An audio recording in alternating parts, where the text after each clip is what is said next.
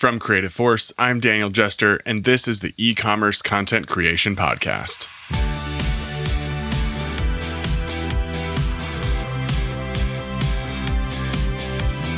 For this episode of the E-commerce Content Creation Podcast, something a little bit different. I have an in-person conversation with Thomas and Tejs, co-founders of Creative Force. Before Creative Force, Thomas and Tejs made their way into the creative production industry through another company they founded called Pixels. We sat down together and talked about the early days of e-commerce, finding out there was a market for pixels, and the moment that changed things, especially for Tejs. And then I just decided I don't want to do this. There's no reason for having two jobs, having a full-time job and then have this other thing where, it's not going to take off kind of feeling. So I actually wrote the email, hey, Thomas, I think maybe it's time you find somewhere else to do the website thing. And then Thomas called me before I got to send the email. And he said, Amazon called us, that was just insane. And then delete. This is part one of this conversation, which, as I mentioned, was recorded in person and on location during our first ever Creative Force meetup in Spain. So you may hear some ambient noise or shuffling around. My deepest and sincerest apologies to our editor Calvin about this. All right, folks, let's take a listen.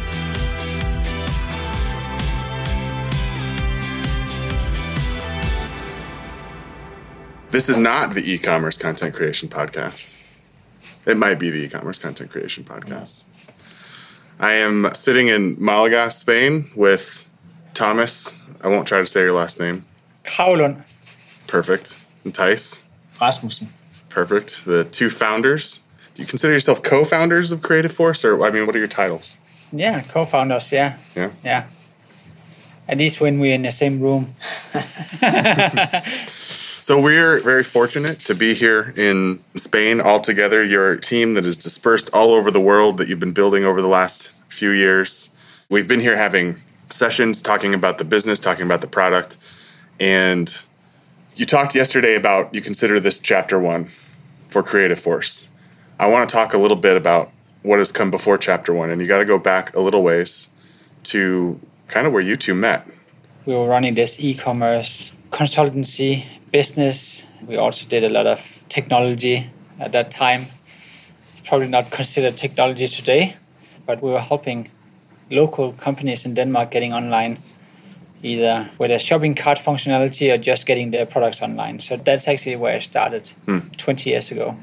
Thomas actually headhunted me because I did a website for a local bar where you used to do the same thing for other like bars and so on, and that was one of the customer groups, but from a very technical angle of databases and publishing calendars and so on, what's going to happen next weekend and so on. And I did it from another angle, from a very visual angle of like making the feelings of like what is this bar all about and so on. And then they saw that and hey, this guy, just call him up, and then that's how we met.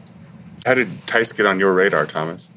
Just from drinking at a lot of bars? I actually think that was a competitor. So like Tejs said, we did these websites for local bars, and we had this idea of getting like an event calendar online. And if you put it in a database, you could actually make a rule that past events are not being shown anymore. So it's actually a website that is automatically updating.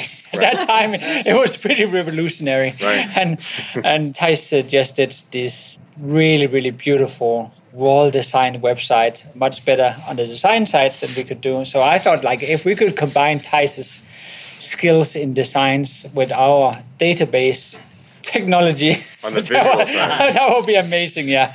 So maybe what you didn't know is that Tejs was also kind of brilliant underneath the hood, but we'll get to that. That came later. Yeah. Very young.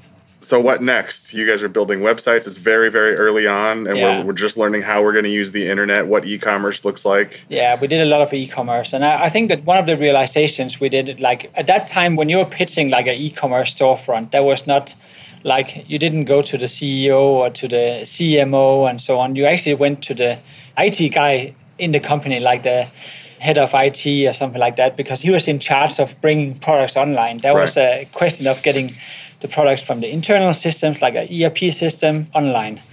And just enabling the functionality of buying products online. That is a very transactional thing. And we went out and kind of pitched these like beautiful websites and storefronts and so on, very well designed. And then when reality hit us, we saw that they just uploaded really, really ugly images of like awful visual content on our beautiful designed storefronts. I think that kind of like at least seeded something in our minds that at some point it would become more visual. Because it was really a 1.0 version or 0.9 version of like e-commerce, which at that point was very transactional. Right. So I think that's the vision of making that a better experience in some ways. And we just saw that our customers were failing on that point. So you've got beautiful e-commerce websites. The images that you're trying to use to sell the items are not living up to the standards of the website themselves. And now you have a problem that you need to figure out how to solve. Where did you start there? Yeah, I actually didn't. I don't think we started at that point. I think it came later on where we actually created like a DAM system to manage like kind of a PIM system, DAM system functionality in our backend to manage a lot of this.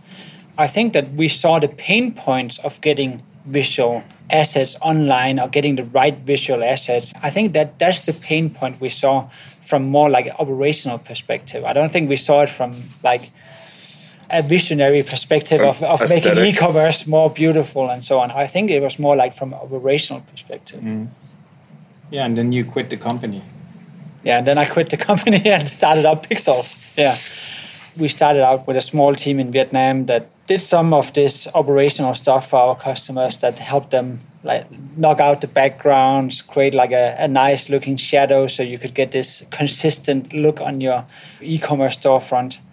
And that's kind of like, it was only like a side business at that time. What year was that?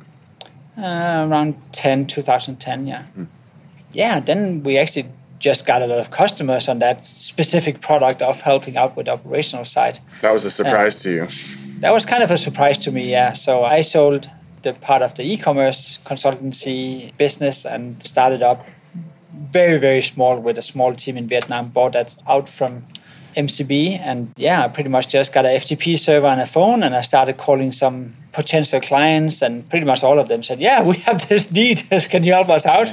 And then we just started helping a lot of business, and we launched a English version of the website and a very early version of an API, so we kind of made it a little bit technical, you know, you could like integrate with our service, and yeah, we just started scaling the business. Yeah, but in the beginning you were sitting in your bathrobe at home in your, you know, just getting out of bed and just doing all the work at home. Right. So very, very low key. Very low key, yeah.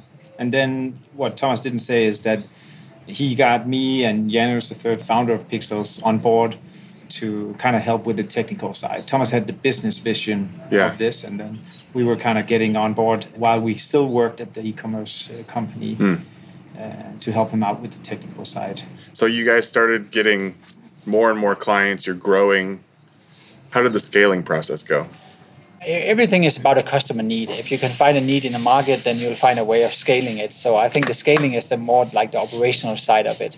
Scaling like the customer side was pretty much, I think, just reaching out to our network and so on. We did launch like a PPC, like a Google AdWords campaign in the US, and one day Amazon called us or reached out and said, hey, can you do something for our sellers? Can you help our sellers get their products online to Amazon? Because they had like a very strict requirement of a white background, and they were like, okay, maybe these guys could help us, like kind of like a seller enablement to Amazon. Right.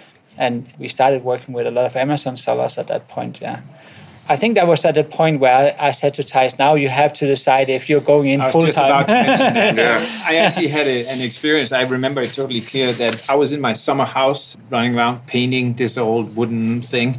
And then I just decided I don't want to do this. There's no reason for having two jobs, you know, having a full-time job and then have this other thing where, you know, it's not going to take off kind of feeling. So I actually wrote the email, hey, Thomas, I think maybe it's time you find somewhere else to do the website thing. And then Thomas called me before I got to send the email. And he said, Amazon called us, you know. That was just insane. And then delete, you know, deliver that email. Like, oh, that's amazing. And then half a year later or something, I quit my job and got on board with that. Yeah. And that was a pretty pivotal moment for us, that we got validated by this huge, right. At that point, also a huge giant. Yeah. So on the operational side, what was it like scaling on that side? You have like on the production side? Yeah, on the production side. It was a nightmare. Yeah. The problem is that you invest a lot of money.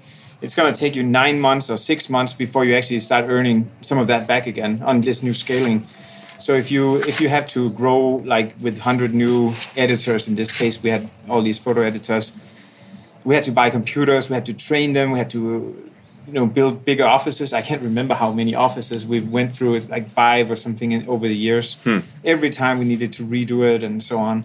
So much cost just going into that before we could reap anything from it. Right. Yeah. That was not perfect. Let's just put it like that. In terms of funding and so on, really hard. While all of this is going on, you've got a background in the early days of e-com. You kind of shifted over towards sort of the creative side. You saw this need and you thought maybe there's a way that we can work on something to address this. Took off maybe better than you expected. All of this time, you're learning a lot of lessons about the industry and a lot of lessons about creative production.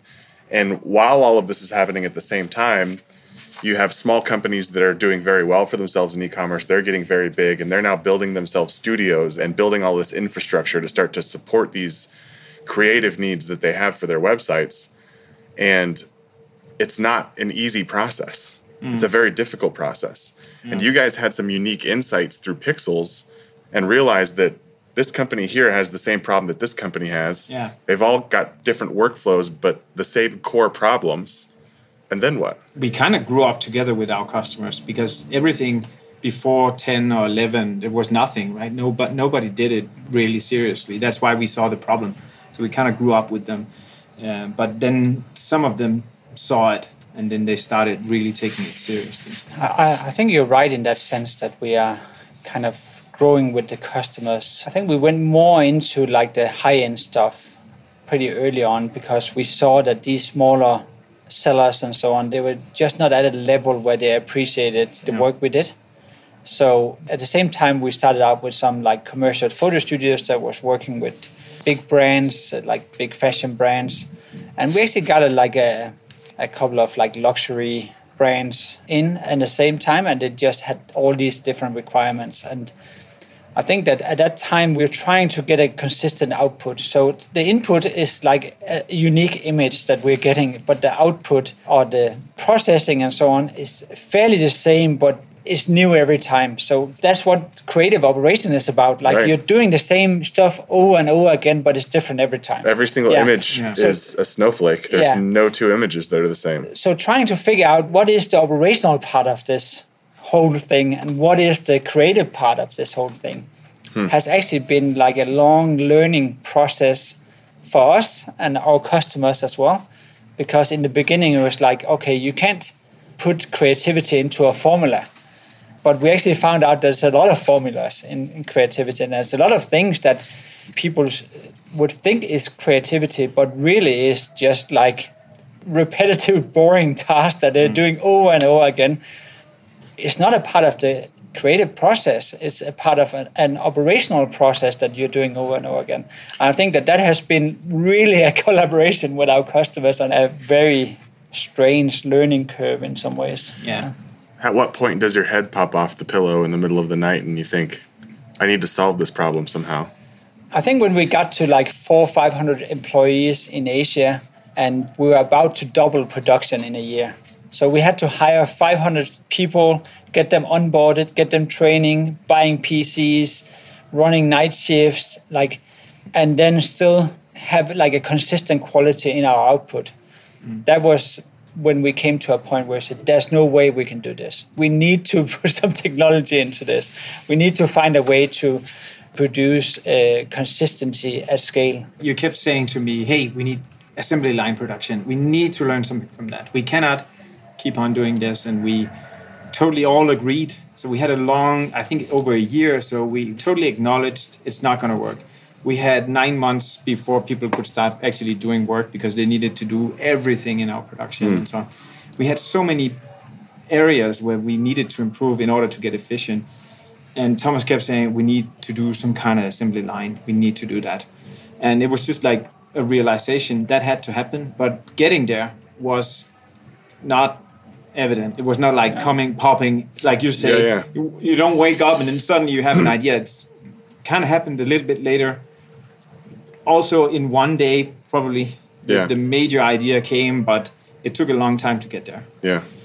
We have a technical background, so we are thinking that we can solve all problems with that lens of our technical perspective.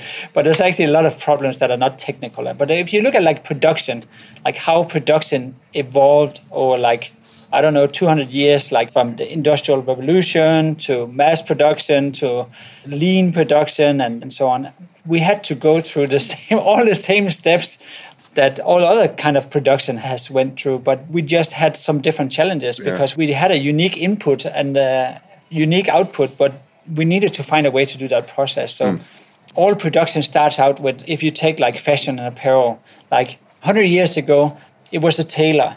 It was a craftsmanship kind of production. Right.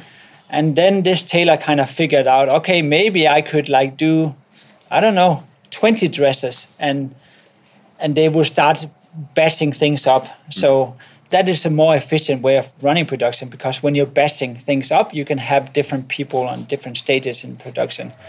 And then all the way through like fast fashion that you have today, where you are pretty much running continuous releases of products. Like you don't really have seasons anymore in fast fashion and so on. You have every single week new products are coming out, and that's an extremely efficient way of running it. And I think that we got very inspired by the flow concept of like having people specialized in different roles and then just controlling the process of producing, and then having the input being like a variable that we just need to manage with flexible capacity instead of training like individual editors up in specific customers. You have to look at it with the tailor perspective. Let's take a tailor. So either you have 1 or 10 tailors that can do everything from sleeves, buttons, everything, the inside, the outside, all of that. Right. Or you find someone that's like brilliant at buttons and then another one that's brilliant at the outside and inside and so on.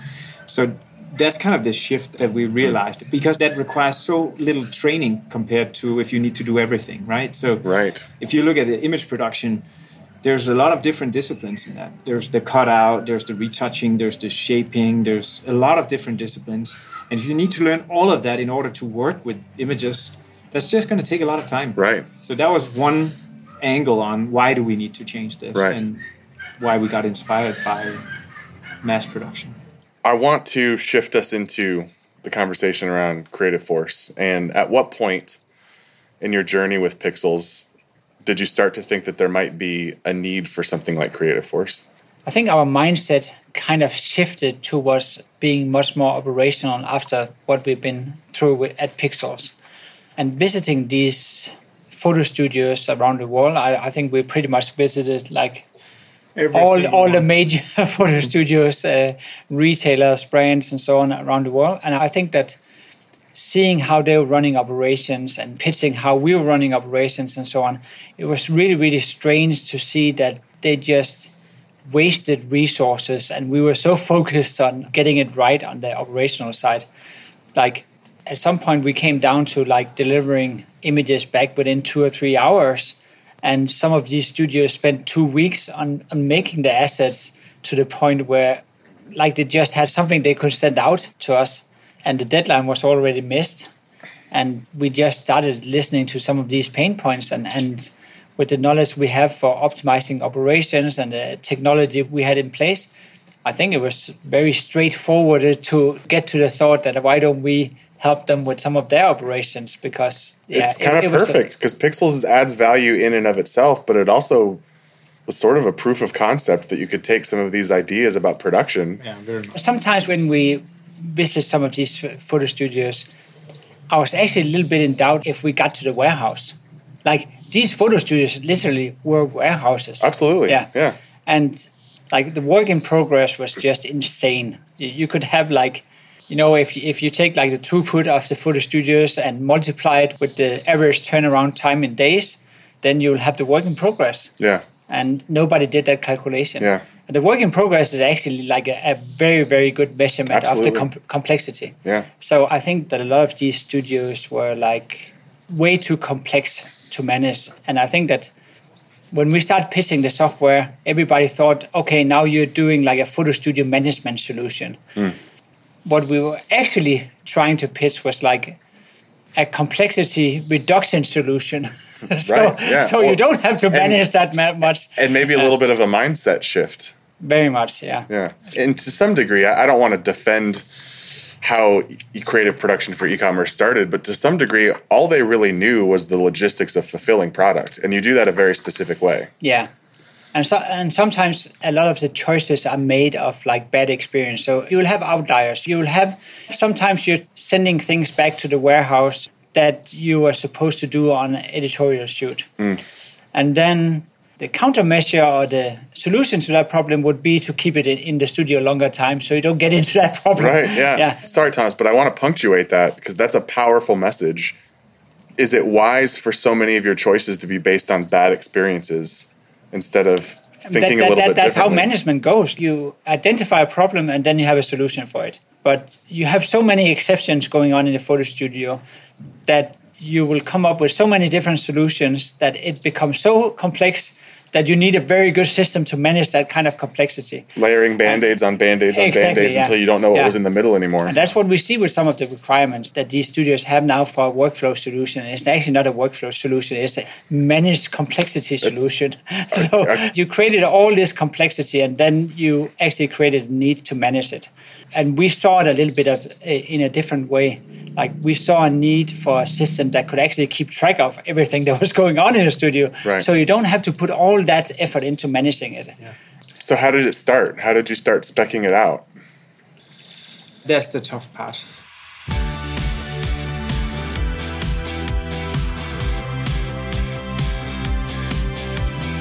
I know, just as it was getting good, but do not fear because part 2 will be released soon. It may actually already be out depending on when you're listening to this. But in part 2, we get into the early versions of Creative Force, and I ask Thomas and Tejs what they're most excited about for the future of the company. We are very e-com focused. That has been like the outset. Like an e-com is very strict and very predefined and so on, not very flexible. So having a more flexible side of our system is the project we're working on right now. The editorial projects, as we call them. Many thanks to Thomas and Tejs for indulging me and agreeing to do the podcast. If you had feedback for us or want to pitch a guest or topic idea for the show, email us at podcast@creativeforce.io. You can also connect with me on LinkedIn. I'm Daniel T. Jester. The show is produced by Creative Force, edited by Calvin Lands. Special thanks to Sean and our guests.